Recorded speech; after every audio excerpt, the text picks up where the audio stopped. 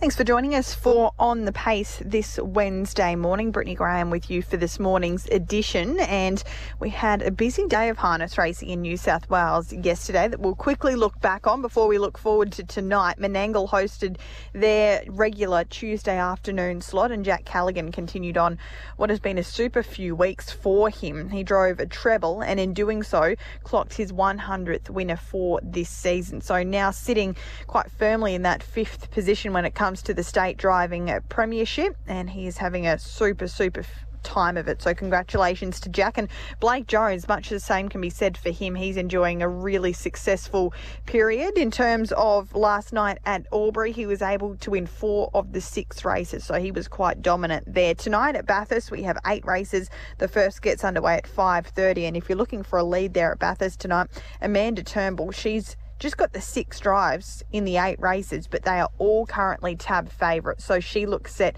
to have another really successful night at the office there at Bathurst this evening. Thought we'd have a bit of a chat to Rod Woodhouse this morning for On the Pace. Of course, we normally discuss what's happening on the track when it comes to the racing, but another super important part of our industry is the breeding industry, and it's having its probably busiest time, it's safe to say, of the year. Of course, we have the yearling sales, which are always very busy as well, but it's breeding season, and the broodmares have started to already foal down this year, and now those broodmare owners and breeders have a decision to make on where they send their mares this year, and there's so many great options, and Euroby Pacing Stud has a super range of stallions this season standing, and Rod Woodhouse is the owner and manager of Euroby Pacing Stud, and he's been good enough to join us this morning for a quick chat about the upcoming few months. Thanks for your time, Rod. How are you? Yeah, good, Brittany. Yep, ready to go. I'm sure it's a pretty busy time of year for you guys, and the build-up is always, you're looking forward to, probably nervously excited about what's to come. How has the last month or so been? Yeah, it's been good. We've had a terrific season down here feed-wise, and the mares are folding down nicely. So at the moment, fingers crossed, it keeps going that way. Excellent news. COVID has been a challenge for everybody, but I would imagine it would be quite challenging for your team when it comes to transporting semen, and also, of course, being based in New South Wales. Probably nothing's overly easy at the moment. So how have you met those little hurdles? Yeah, look, we're actually pretty lucky. We have Lorraine Barnes that comes through. We're able to get our semen. We collect just before she gets here, and she runs it through to Bathurst, Parks, Dubbo, up that way. So we're getting the semen to the people within probably 4 to 5 hours of collection. So, and then she comes back the next day and goes to Victoria. So we collect the stallions the next day to go. So we're actually collecting 6 days a week now. But the big thing is you've got to get fresh semen to people, Yeah, absolutely. How does it all work with transporting further afield, into states, to say Queensland and WA and the like, if those orders are to come through? Yeah, well, what we normally do is Lorraine will take it back to Melbourne and then put it on a flight to, say, Brisbane or Perth or Adelaide or wherever. She's actually doing that tomorrow for us, for someone to go to Perth. Yeah, so it's actually, we're probably pretty lucky. We've got someone like Lorraine. Yeah, absolutely. Yeah, she is certainly very, very valuable to all that she works with. In terms of our New South Wales-based listeners, are there some important days of the week that they need to scribble down if they're to get in touch with you guys to go to a stallion? Are there specific days? I know that you said that you're collecting 6 days a week, but what are the dates and times that they need to be aware of? For New South Wales, we do Monday, Wednesday, Friday, and we've got to have it in by, just let me check, 2 o'clock, isn't it? 2 o'clock, yep. And then we've had the stallions there, and Lorraine usually picks it up about 4 or 5 o'clock, and away it goes. Excellent. Alrighty, 2 o'clock is the all-important time. Let's have a chat about a few of the stallions. I believe you're standing 8 this year? Yeah, we've got 5 colonials and 3 from the US. So, yeah, we're pretty predominantly colonial stallions here.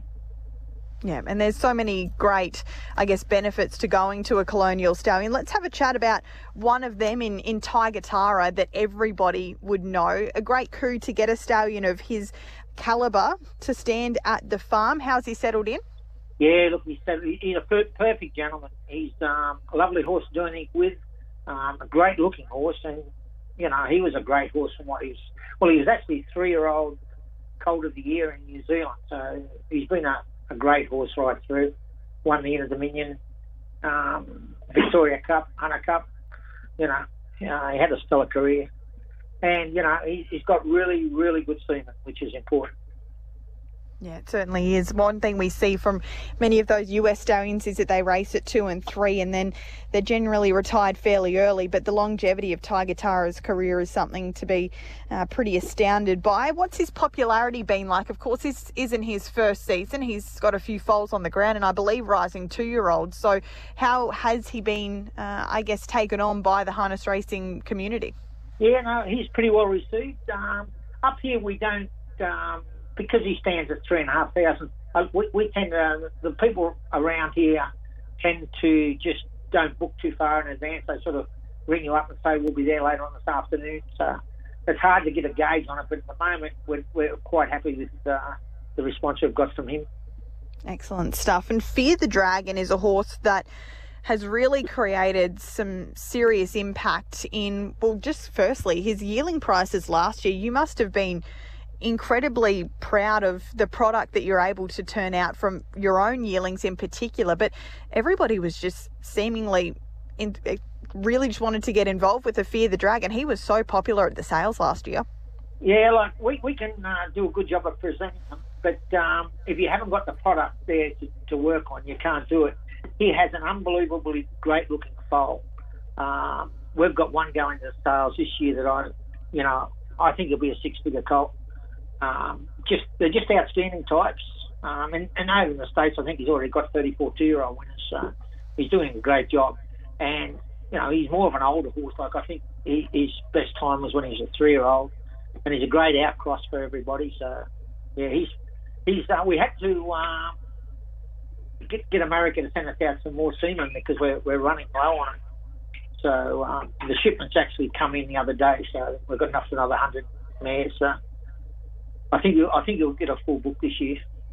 Yes, well, that is always a good sign. And I think an important thing that you just mentioned is the fact that he's an outcross. There's so many Bettor's Delight, Christian Cullen mares. You know, he's being by Dragon again. He basically suits the majority of mares down here in the Southern Hemisphere. Yeah, he does. I'm a big supporter of the outcross. I think, you know, we don't box ourselves into a corner breeding-wise if you keep producing outcross stallions. And looking forward to seeing what he can do, and we'll have no doubt a few 2-year-olds hitting the track in the early part of next year, which will be a great indicator. But he's standing at a fee there of $4,500, so he is very, very, I think, in terms of price, well priced. Tintin in America. What about this bloke? What an amazing season he's had. He is so underrated. If he had US next to his name, I'm pretty sure things would be very, very different for him because his results are just outstanding. He'd be booked out. And actually, now that you've said that, one of your dad's mares, Lura, just had a beautiful colt foal by Tintin. So that makes the same bloodlines as Sha Tin. So keep our fingers crossed, there might be another Sha Tin. Absolutely. I know that she sort of put him on the map, so to speak, and having a Dan Patch US Horse of the Year will do that for you. But before she went up to North America, it would be surprising if anybody had heard of Tintin in America up there. So what sort of response did you see off the back of her? And now with this season's 2-year-olds, you've got a Group 1 winner in Teddy Disco, several other really nice types, a trotting feature winner. He's so versatile. Yeah, he is. Look, he's a horse that just had unbelievable point-to-point speed. Anyone that watched him race will tell you that he was just an awesome horse. He was unlucky that he broke down as a 4-year-old. He went sore in his back fetlock and they had to retire him. He had a couple of seasons over in New Zealand and he wasn't overly popular, so that's when the opportunity came for us to grab him. We've got him here now, and he's serving good books of mares. So hopefully, he'll just go from strength to strength. You know, he should do. He deserves it. Yeah, he certainly does. And the bigger the books, the more results you'll see. And it's a bit of a snowball thereafter. We can't discuss them all, but the other stallions that you have there, of course, Lenny the Shark needs no introduction, an Inter Dominion winner in his own right. Warrawee Needy's doing a great job as well. Uncle Shank won again at Albion Park yesterday, an impressive time. Lombo Pocket Watch, he's there and he'll never be forgotten. You can't forget that bloke. And Renaissance Man and $1 Million Cam as well. So, as you mentioned, a great cross-section, and when you look at the service fees, they're all so affordable, nothing over $4,500. So it's a great way to breed, and the majority of them are colonial as well and will come with those benefits also. Yeah. What we did actually last year with COVID, we reduced, like for instance, Tintin was 3,000. We reduced him down to 2,100, and Warrawee Needy was 4,000. We reduced him down to 28. Just trying to keep everybody in the game. I think it's important that we don't lose anyone out of the game, or as few people as we can. So we're doing everything we can to keep people breeding. Excellent. If you have a broodmare sitting there in your paddock that you're wondering, do I breed this year? I probably don't think there's a better time to breed than now with all of the incentives that are on the board. Make sure you give Rod a call and his team to have a chat about which of their stallions would suit best. Quickly, I know that you're very busy out there, but I just wanted to ask you about a runner that you have on Friday at Wagga in Mainland Magic. Couldn't be much better bred than this girl out of the Great Mainland banner by Warrawee Needy. What can we expect from her at her second start on Friday? Oh, I think she'll be very hard to beat, I think. I've also got her 2-year-old brother, full brother. He's called Bully Born. I've got a big opinion of him. He's had 2 starts for a first and a third. He only just got beaten a short half head and a neck. So, yeah, look, I love the Needies, but, so I think she'll be a mare that'll go through her grades pretty easily, I think. Okay, we'll watch her with interest on Friday, race 1, number 7, Mainland Magic. Appreciate your time this morning, Rod. Best of luck over the next few months, and no doubt we'll be seeing you at the yearling sales early next year. Thanks, Brittany.